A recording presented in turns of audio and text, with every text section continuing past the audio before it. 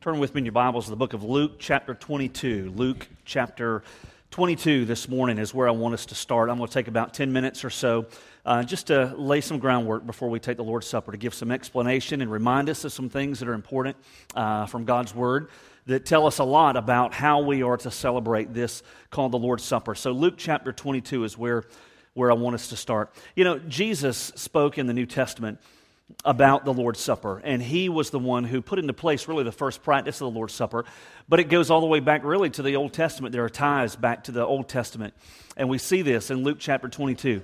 So pick up with me here, Luke 22. We're going to begin in verse 14, and let's see how Luke captures for us some of the details from that first recognition of the Lord's Supper. Luke 22, verse 14. It says, when the hour had come, He, and that's a reference to Jesus, reclined at the table, and the apostles with Him. And He said to them, I have earnestly desired to eat this Passover with you before I suffer. For I say to you, I shall never again eat it until it is fulfilled in the kingdom of God. And when He had taken a cup and given thanks, He said, take this and share it among yourselves. For I say to you, I will not drink of the fruit of the vine from now on until the kingdom of God comes. And when He had taken some bread and given thanks, He broke it, and He gave it to them, saying, this is my body, which is given for you. Do this in remembrance of me. And so there was a symbolism there of the bread representing the body of Jesus. Verse 20, He says, and in the same way, He took the cup after they had eaten, saying, this cup which is poured out for you is the new covenant in my blood. And that word, new, that phrase, new covenant, is significant. Well, I want you to jump ahead now to 1 Corinthians chapter 11. It's the last passage we'll turn to. 1 Corinthians chapter 11. Because what we find here is that in the decades after these events that are captured by Luke, we find that Jesus would be crucified, and He would give His life on the cross. He would ultimately 3 days later be raised from the dead. We understand that. Scripture is very clear about that. And then 40 days after that, He would return to heaven. Well, after that, the Holy Spirit would come, and we would find in the book of Acts, chapter 2 specifically, that the church, as we know it, would be birthed into existence. The church would begin. There had never been this concept called a church before, a local fellowship of believers, until we read of it in Acts chapter 2. And so the church is birthed into existence.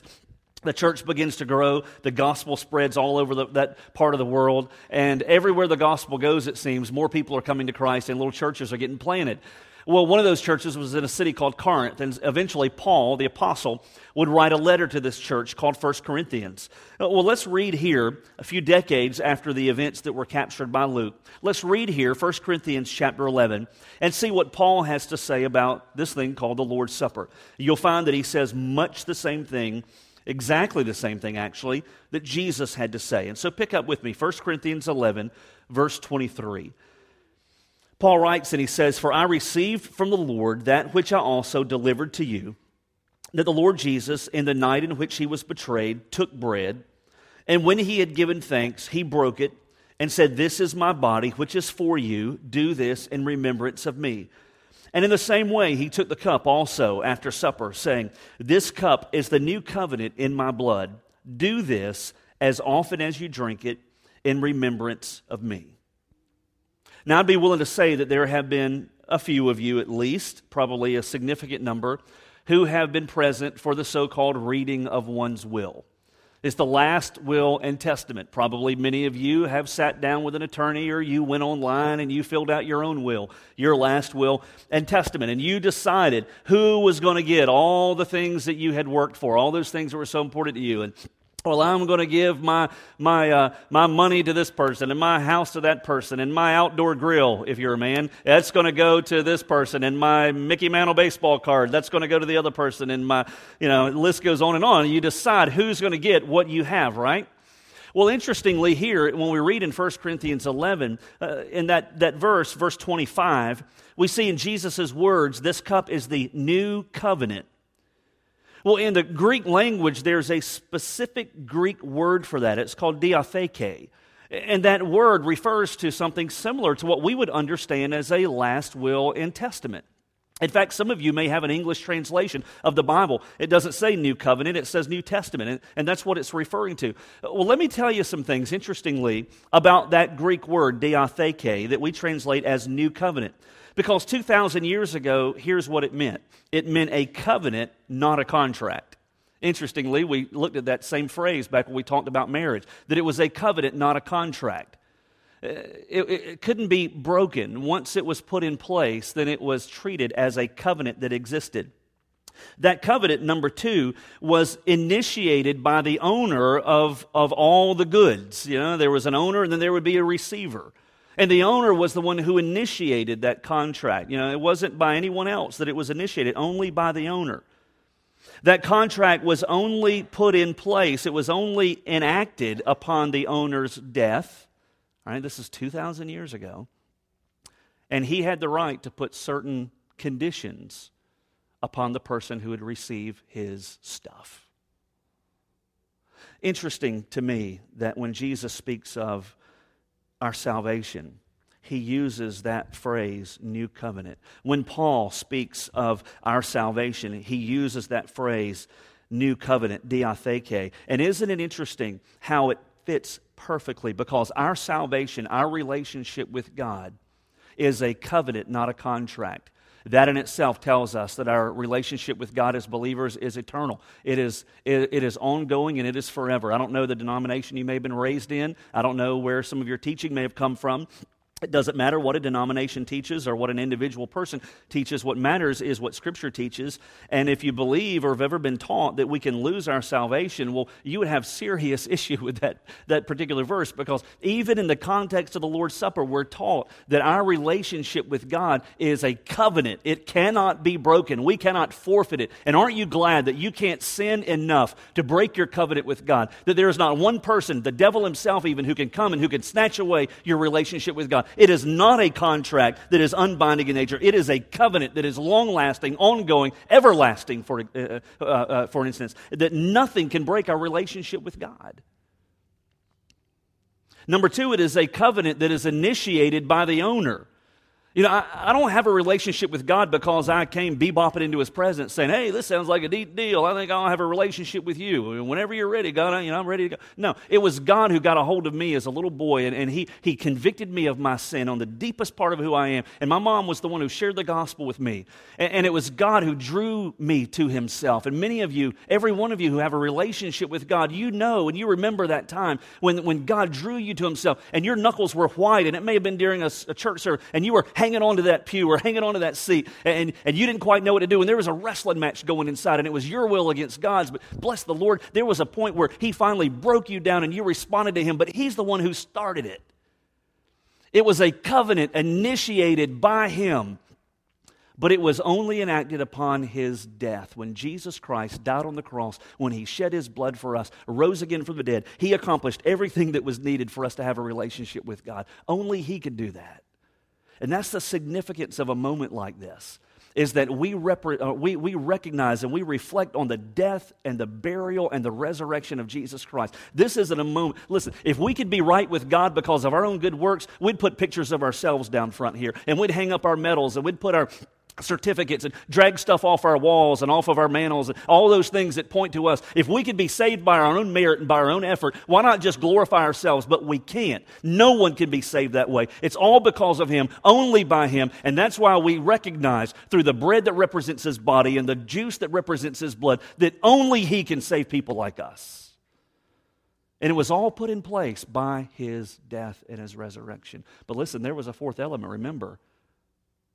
There was a fourth element to the nature of covenants 2,000 years ago, and that the owner had the right to imply and to place certain conditions upon the one who would receive his stuff.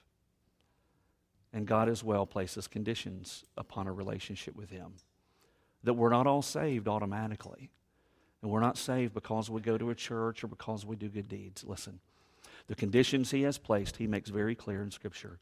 It's through our repentance when we turn from sin and our faith in Jesus Christ, when we surrender our lives to Him, that we're made right with God. And so we come to a place like this, the Lord's Supper. And Scripture speaks of it very, very highly. It's a time to take seriously. In fact, listen what it says as we pick up in 1 Corinthians 11, verse 26. Notice what it says. It says, "For as often as you eat this bread and drink the cup, you proclaim the Lord's death until He comes. Therefore, whoever eats the bread or drinks the cup of the Lord in an unworthy manner shall be guilty of the body and the blood of the Lord. This was a letter written to believers, 1 Corinthians.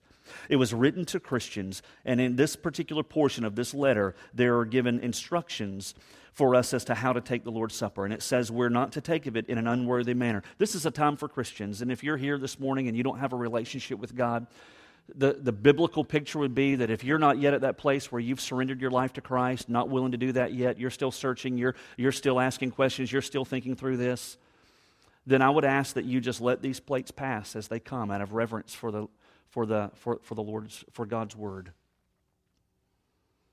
But of course, the greatest desire would be that right where you sit, that you make the choice, even now, today, to turn from your sin and to place your faith in Jesus Christ. He says not to take of it in an unworthy manner. That's spoken to believers, and I believe it shows us that we are to take inventory of our lives to make sure that not only are we in the faith, but that we're also not living in a way that brings reproach upon God's name. That we live in a way that's consistent with our title as Christian.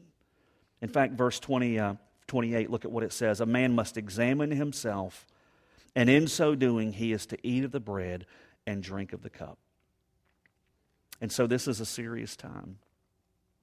It's a time for us to check and to make sure that we are in relationship with God, that we've turned from our sin, that we've placed our faith in Jesus Christ. And so is that a decision that you've made? And if not, is it a decision that you're ready to make today? Because right where you sit today, you can choose to invite Jesus himself, who gave his life for you, who rose again, to step into your life, to forgive you, and to take over, if you're only willing to turn from sin and turn to him.